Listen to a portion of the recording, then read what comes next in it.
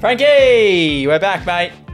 Yes. What day is it today? Tuesday, mate. Tuesday, the Another 28th of March, we're recording this. Mate, the weeks are rolling around very quickly. Mate, end of the first quarter in 3 days. My holiday seems a long time ago now. Distant memory, eh? It is. Mate, today we're going to run through the expenses that not everyone thinks about when they're buying investment properties and may not put into their cash flow analysis to give them their real net numbers. Obviously, the main costs you have when buying a property is interest and your mortgage repayments. But there's a lot of other costs that come through when you're obviously buying property and holding property. And the more property you hold, the more expenses you have. Yeah, and like it's, everyone likes to talk up the positive side, which is the rental yield and the rent you're going to get from it, from your investment property. But, we need to talk about the other side, which are the expenses related. Now, these expenses are, of course, tax deductible for an investment property, which is great. You get some rebate there. But yeah, we'll go through all of the property related expenses for an investment property. But mate, before we do, something that I'm going through at the moment, I'm refinancing an asset that I have and bringing the loan down, by sort of 30% in cost because it's on a low doc product at the moment. We're going back to a full doc product. And mate, I was actually running some numbers on these net numbers. Only this morning I was having a conversation at breakfast with someone around what the difference is for this particular asset if I was to have it as a full-time rental, meaning tenant in there full-time for 52 weeks or 6 months, whatever it is, in comparison to a short-term rental. So, the property is worth sort of 2.5 or just 2.7 million it's been revalued at. As a rental, obviously, as we know, we start to get up in purchase price. The yields do usually start to get slimmer with residential. So that'd, have a rental return of about $1,300 a week or thereabouts. So what yield roughly, like 2%? Well, if we're talking, say, $70,000 a year of rental income into $2 million, we're talking, or $2.5 million, you're talking, 2.5-ish okay. gross yield. So well under that 3%. Well under the 7.5% interest I'm paying at the moment, right? So it's very negative. Now, in comparison, so that would be full-time rental, then obviously you'd have all your costs come out of that. The strata for that property is quite high, it's $3,000 a quarter. You've got all the other expenses of what we're going to talk through. But this property I have as a short-term rental. It's a very unique property, penthouse, incredible views. It's a destination asset, I call it. So when people go to a location, they it's the type of property they want to stay in. Exactly right. It's not just your run-of-the-mill apartment or house. Something better than a hotel. Than a hotel. And that they're living in at home. Like when we go on holidays, we want to live in something better for those couple of weeks, right? Exactly right. So, we're averaging on that property around about $12,000 a month. Okay, so that's pretty good rent. In income. In comparison to, $1,300 a week, which, over a 4-week month, for example, we're talking about $5,000 a month. So we're talking about double. Now, obviously, with short-term rentals, you have got 20% or thereabouts for management costs. So that's going to come off the top of that. So now we're down to about $8,000. Yeah. And you've got a few other bits and bobs. But you've got some vacancy weeks in there as well. Yeah, exactly. But that's a long-term average. We're talking about $12,000 a month. Okay. December, January, you might do $20,000 a month. Then it's a little bit quieter. Okay, so that's an average $12,000 a month. Yeah. That's pretty good. Exactly. So, mate, just the difference in buying the right asset and taking advantage of things like short-term rentals in New South Wales at the moment. You're capped at only being able to lease it for 6 months of the year. Okay. But just the difference in yield, we're talking at $12,000, $11,000 to $12,000 a month. We're talking, say, $140,000-ish a year, over the top of $2.5 million in value. And, it's like a 5 to 6% yield in comparison to a 2 to 3% yield. So it's almost double. And obviously that makes holding costs of those kind of assets much more palatable. And it was interesting. I was doing something yesterday. I did a TikTok on an article that realestate.com did on the 10 most expensive Airbnbs in Australia. It was Fred Chebesta's house in South Coogee, for example, of which he paid $16.5 million, but to stay there is $23,000 a night. There's some in that Richard Branson owns in Noosa, which was $15,000 a night. So just how you can get the right asset, get incredible growth off those assets, and then still be able to cash flow them if it's the right kind of property.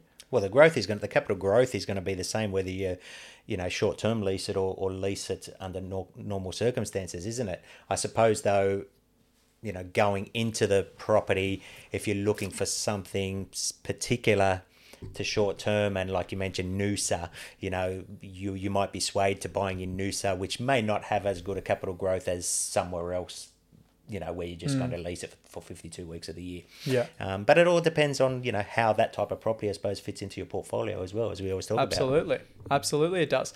Now, Frankie, the expenses that not many people understand and don't, have an impact on how expensive it could potentially be to hold a property. So, like we said, most expensive, and these numbers also just preface on that we're going to run through. You've actually gone through your own portfolio to see, well, how much does it actually cost? Oh, yeah. Look, as a percentage. I'm not going to go through specific numbers, but just an overall, percentage. But yeah, you're going to say that your interest expense at whatever, you're on, P&I, fixed, variable, interest only, and whatever rate you negotiated or were approved for.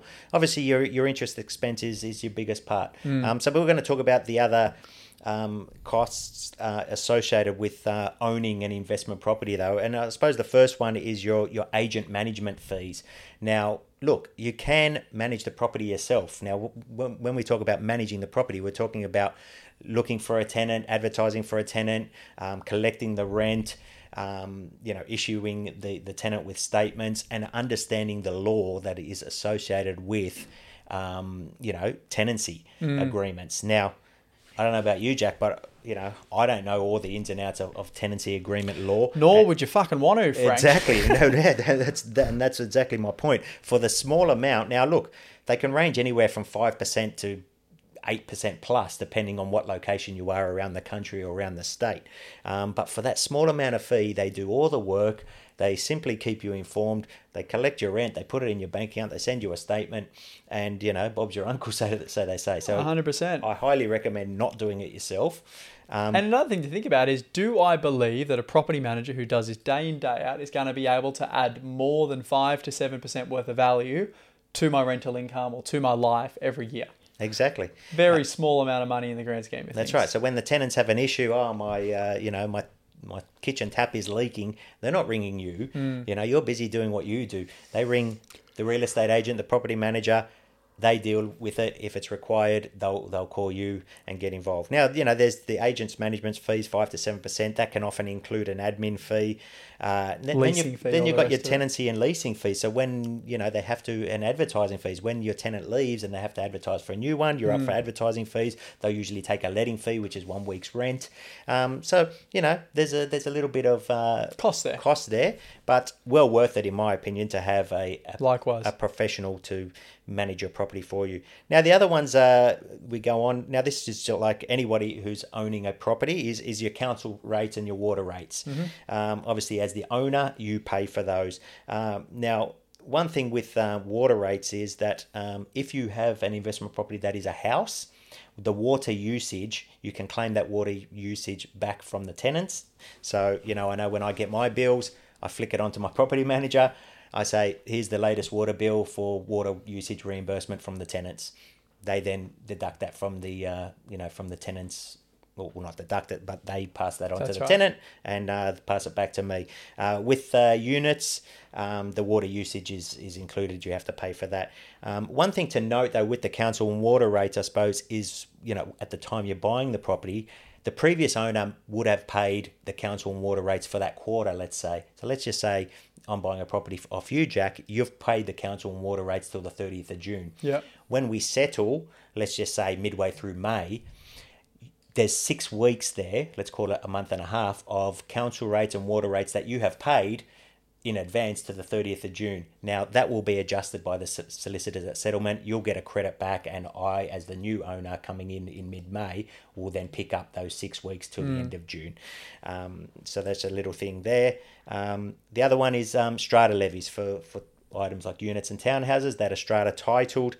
There are obviously strata levies. Now, again, they are adjusted based on your settlement date to what the previous owner may have paid for them. Now, let's talk a bit about strata levies, Jack. What do they cover?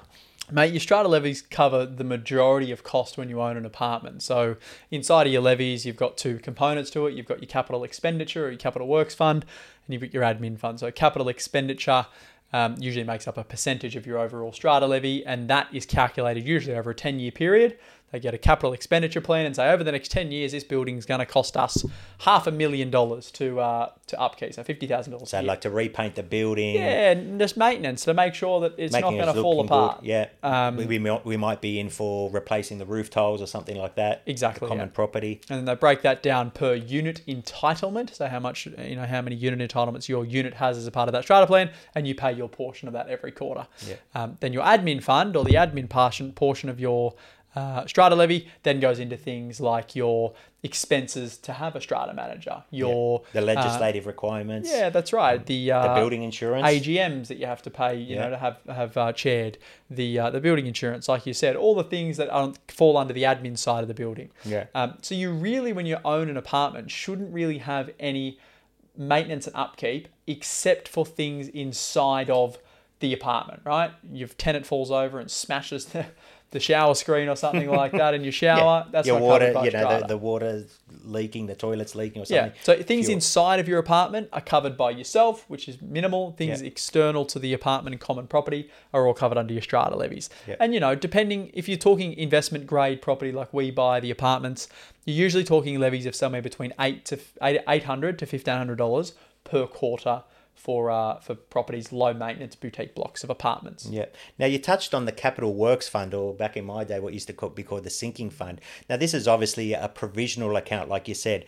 What are the the major expenses, if you like, or capital improvements to the property or to the building? If we're talking a unit block, that's going to be needed over the next 10 plus years. And so that's a pool of money that sort of sits there and keeps growing and growing. Now, one thing a lot of people might not know is that when you buy when you buy a strata unit and you buy into that building, you are receiving the benefit. It's a benefit if there's a lot of money in there, but let's just say there's $200,000 there sitting in the capital works fund that the person you're buying it off has been contributing to. Well, you walk in and you take over the benefit of that, so to speak. So it's free money, if you like, because you haven't contributed to that 200,000. That's right. The previous owner has. Now, yes, their last quarter statement will be adjusted, as we mentioned, but they don't get back all that money that they've put into the capital works fund that may not have been, used for a new lift or painting the building and things like that. So it's free money, so to speak. So it's always good to look at. Unfortunately, you can't set up a debit card to your no, you can't withdraw it, but it's there, and you might walk in and they go, hey, we're about to rip out the old lift and put in a new one, and you know what? There's already a few $100,000 sitting there in the capital works fund, so we don't need to call a special levy. It's already been paid for, and you go, happy days. So yeah, that's it's a good thing to note that always, as we always do, get a strata report and check out how much is in the admin fund and the capital works fund. Yeah. And ensure there's an adequate amount there. And, some things with strata levies, I know, a lot of agents will profess, when they're trying to sell a unit, the strata levies are low. That's not always a good thing. If they're low, maybe there's not enough money in that capital works fund. And sometimes if they're on the higher side, you might find that there is a substantial amount there. So good things to note. Another essential item, I think, was an essential expense that I think everyone should have is landlord's insurance, Jack. So talk to us a little bit about landlord's insurance. Landlord's insurance. Pretty self-explanatory, I know. Yeah, that's right. We should cover insurances in general underneath this, because if you've got a house, you're usually going to have house and contents insurance. That's right, yeah. Building, if your fucking thing burns to the ground, you're insured to be able to replace it, and the contents inside of it as well. So that's an insurance you have. You usually don't have that insurance with an apartment because your building is insured through. That's right, yeah. And I was going to mention, with an apartment, it's more about the... contents. Like you said, the contents and the tenants, if the tenants stop paying the rent, if the tenants cause any damage, your landlord's insurance will cover that accidental damage and things it's inside usually, the apartment. Somewhere between $200 to $600 a year, depending on who I think for my units, they're between $400 and $500. Yeah, and it depends on the rental value and all the rest of it. But it's an insurance which essentially covers your ass in case, bad things happen with the tenant, they don't cover, or they trash your apartment or a house or whatever it is. Yeah. And then your building and contents covers your building. And so insurance is something that is, again, just a line item on our expense chart. Yeah, but very much an essential. And now if you have an investment property that is a house, you've already mentioned it, you really need two landlord's insurance policies there. One is for the building itself, the house itself. Should it burn to the ground for God knows what reason, electrical fault, someone drops a candle or something and up go your curtains. And then you also need, similar to the strata unit, you need the contents inside. And again, for the tenants, any damage they may cause or loss of rent. Thankfully, I haven't had any claims on my landlord's insurance. Either, actually, I've never had to claim. Yeah, which is a good thing. Yeah, it's one of those things. It's like sort of private health insurance or any type of insurance. It's like life insurance, Frankie, isn't it? You never want to claim on that. Well, sometimes your wife wants to claim on it. You can't claim on it, that's for sure. It's life insurance. All right, let's talk about... Okay, so this was an interesting one now that gets a lot of discussion, I suppose, and it's land tax. Now, obviously, land tax is a tax based on the value, and we're talking land value here, of of the total properties that you own. Now, it is a state-based tax, and each state has their own tax-free threshold, if you like. And that changes every year as well, based on the the Valuer General's assessment. Now, I just had a look for New South Wales. The tax-free threshold is up to $969,000. So now, an interesting point here is that this is per person. So I know with me and my wife, I have some properties solely in my name and some properties solely in her name, purely for tax reasons in regards to we both then get that $969,000 tax-free threshold if we're buying, for example... Which doesn't include your owner-occupied purchase, just investments. Exactly. Your owner-occupied property or your principal place of residence is exempt. Yep. Now, look, it's a personal thing. Some people, husband and wife might want to say... we're a husband and wife, we're going to put them 50-50 in my name. Depends on your working circumstances as well, because obviously the properties in my wife's name go on her tax return, the ones in my name go in my tax return, but we do both get that $969,000 threshold. Now, Jack, talk about, when people say, well, I'm hitting my threshold in New South Wales, hence I'm going to move and, look to invest next in another state. Is that a good strategy or not? It can be the right strategy if you're, if you're still focusing on whatever the end goal is for yourself. And as most people know, we very much focus on the growth of the asset. Yes. So, you have to look at net numbers, which is what we always talk about, net numbers. So if you're going to go over your tax-free threshold, on the next property you buy, you're going to have a few $1,000s a year of land tax payable. You just have to work out, is that few $1,000s a year actually worthwhile for me paying that? Or, is it not worthwhile because I'm not going to get the growth or the net numbers are going to be worse, so I should go and invest elsewhere. I'm a big believer in specialization over diversification. So you look at the most successful investor, or one of the most successful investors in the world, is Warren Buffett. He specializes in a very, very small criteria of companies that he invests in. Yeah, I think he buys no more than 8 to 10 stocks or something like that. He doesn't spread his And that's because he understands those businesses like the back of his hand. And I'm a big believer in property the same, instead of owning things here, there and everywhere. If you understand the marketplace that you're in and it's a really strong market with good fundamentals behind it, you know the best streets, you know what buyers want. You talk the eastern suburbs, for example. You could be the most successful investor in the world, I reckon, by just investing in the eastern suburbs and knowing the intricacies of all the different suburbs and streets and property types and aspects. And that's right, yeah. And a great example of that is Frank Lowy, who bought last week. Owns 5 houses side by side in Watsons Bay, 2,500 square meters of land on the water. And mate, there was this duplex across the road that popped up for sale, wasn't surrounded by any neighbours, fronts right onto the beach, and hadn't been sold in X amount of years. And mate, he paid $7 million over reserve, or the guide. He ended up paying $14 million for the duplex. 209 bids in that auction. But that property now has an unlimited value on it because it will never come up for sale again. So the scarcity to that asset is just like, and that's understanding the market that he invests in. He knows Watsons Bay like the back of his hands. He knows what people wants. And now if someone ever wants that, you can, give him a blank check. So he'll be paying his fair share of land tax, but he's banking on the capital growth. Well, he knows the capital growth is going to far outweigh the land tax. And so, It's interesting when people say, I'm hitting my land tax threshold, I'm going to go and invest in Brisbane or Melbourne or Perth.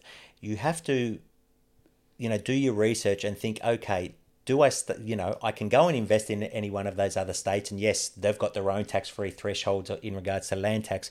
But is the capital growth going to be there? Or am I better staying in New South Wales, paying a bit of land tax because I know that the capital growth is going to far outweigh that in the other states. Now, I'm not saying one is better than the other, but it's something you need to do your research on it and assess, because at the end of the day, if your land tax in New South Wales, if your capital growth in New South Wales, if you believe is going to far outweigh that of other states, then your land tax expense is going to be a very small percentage of that capital growth. 100%. 100%. Yeah, and let's not forget the land tax is tax deductible. So they tax you, but then they give you a tax break on it in your tax return the next year. So if you're paying 48 cents in the dollar, you're going to get half of that back anyway. There you go. And just for people's benefit, so the land tax is assessed as at the 31st of December each year. So as at the 31st of December, whatever properties you are holding, that's when they assess it. And then obviously you get,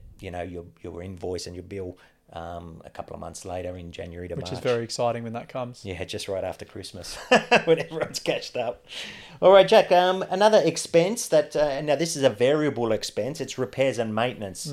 Whether it's a house or a unit, you are going to have some repairs and maintenance. I was just looking at my, and I've got a mix of houses and units in different states. Look, for some units, not even $500 for the tax year. And for some of the houses, a few $1,000s, depending really on what it is. Now, this could be anything: plumbing expense, electrical expense. Hot water system shits itself. Yes, hot water system's a common one. Paint's peeling, or, the doors. Ceiling fans, just constant stuff. Little things that break down in if you're a non-investor, that you would have in your own owner-occupied house. That's right. There's always something. There's always some little expense. So, like the name suggests, you've got to repair something or you've got to maintain something. The dishwasher, stops working. Get the dishwasher person out to repair it. Again, these expenses are tax deductible. All of these things we're talking about are tax deductible. In most of the cash flow analysis that we do, we account for 1% of the property value for repairs and maintenance. Yeah, there you go. So. And I've just had a look now. So all of these things we're talking about, the agent's fees, the council rates, water strata, landlord's insurance, land tax, repairs and maintenance. I just had a look across my property portfolio there for the last tax year. Now that they equated to, roughly 60% as an expense of my total rental income. So it's a fair chunk. Right, and some of the properties were as just under 50%. Some were closer to 70%. Again, the repairs and maintenance is really the variable one. If you get a bad run, that can really push up your expenses. So 60% of your rental income is gone straight away in all these expenses. And that's excluding interest. Usually, then the remaining 40% goes in interest. Again, depending on what you are, and that will get you to a break-even position, right? 60% on these what I call property-related expenses, 40% as an interest expense. You're in a break-even position. Now, if those expenses are higher than your rental income, then you're into a negative position.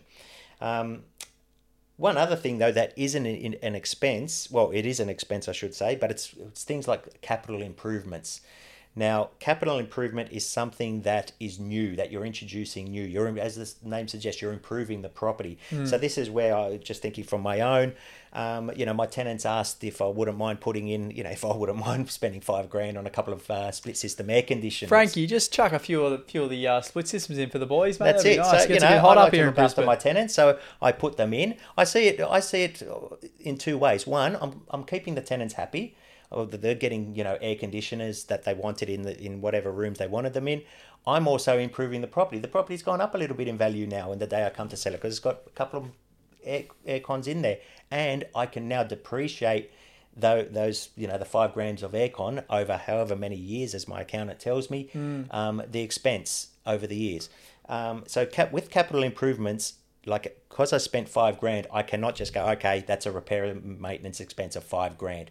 Like if the, my accountant tells me air cons are, you've got to depreciate those over 8 years, whatever the $5,000 divided by 8 is, I can claim that much as a depreciation expense every year. So you can claim a depreciation expense, but not the full amount of the value. And capital improvements could be anything. New air conditioners. I don't know what else could you improve your house in? Mate, anything, any renovation you do, any new kitchens, you do, bathrooms, put a deck out the back of the property, That's repaint the property. Put a driveway in, garage door, anything you do to improve the asset that isn't repairing what's currently there is classified as an improvement, and you depreciate it.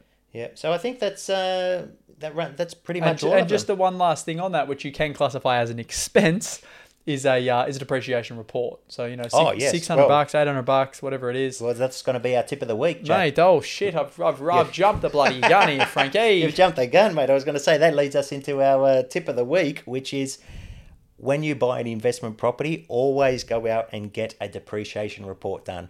And the importance of, now this will cost you $700 to $800. There's plenty of companies out there that do depreciation reports.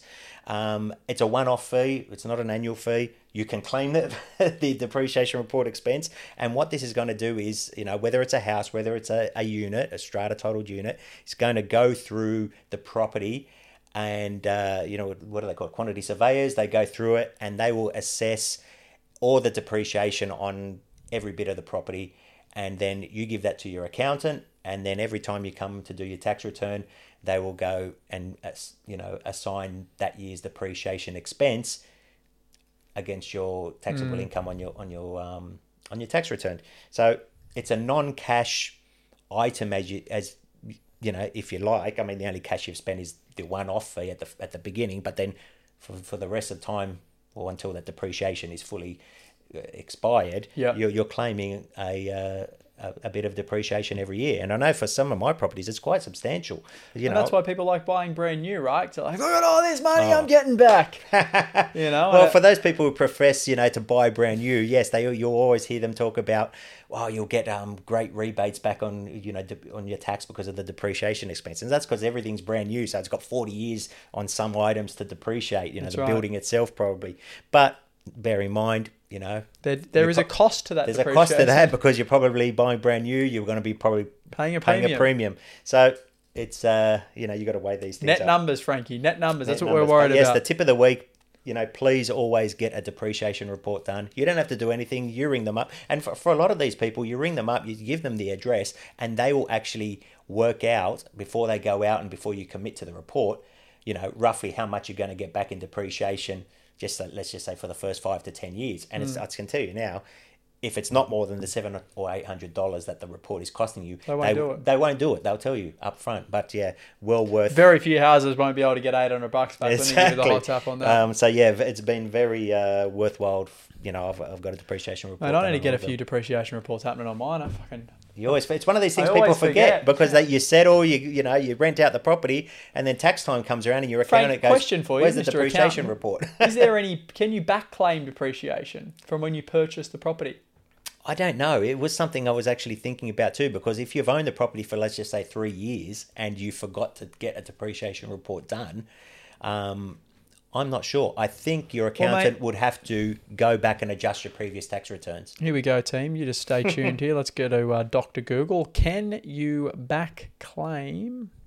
Yeah, my tip is your accountant would have to go back and readjust your previous year's tax returns, which I believe you can do. Here we go. The easiest way to claim depreciation is to get a tax depreciation schedule. Yes. Mate, we're gonna have to get the answer to this. Can I back claim? Here we go.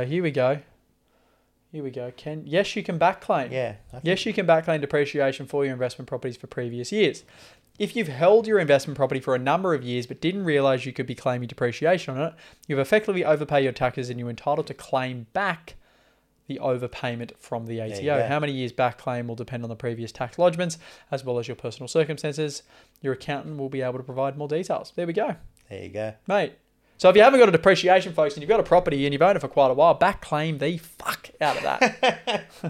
Very good. Now, that's probably it, Jack, on the property-related expenses. In current news, look, tomorrow, 29th of March, the inflation figures come out, the CPI figures come out. Now, the consensus is that the inflation will decrease from 7.4% to 7.2%. Now, wow, that's not very high. Look, this is just a consensus, but given all these, interest rate increases, the RBA would be wanting to see something for more than just 0.2%. So it'll be interesting to see. Let's not forget the target of inflation is still to get it down to 2 to 3%. So we're slightly high, Frankie, slightly high. And the RBA meets next Tuesday on the 4th of April.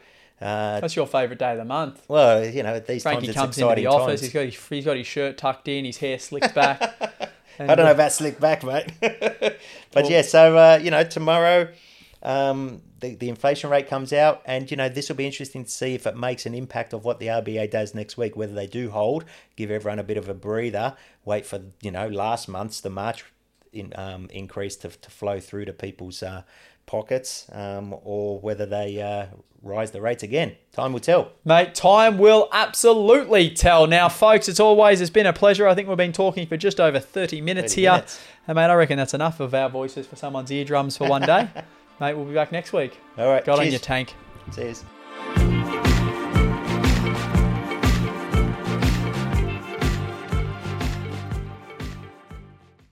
This is general advice and does not take into consideration your objectives, situation, or needs. You should consider if this advice is suitable to you or your circumstances, and please read any applicable PDS beforehand. This is a Henderson podcast production.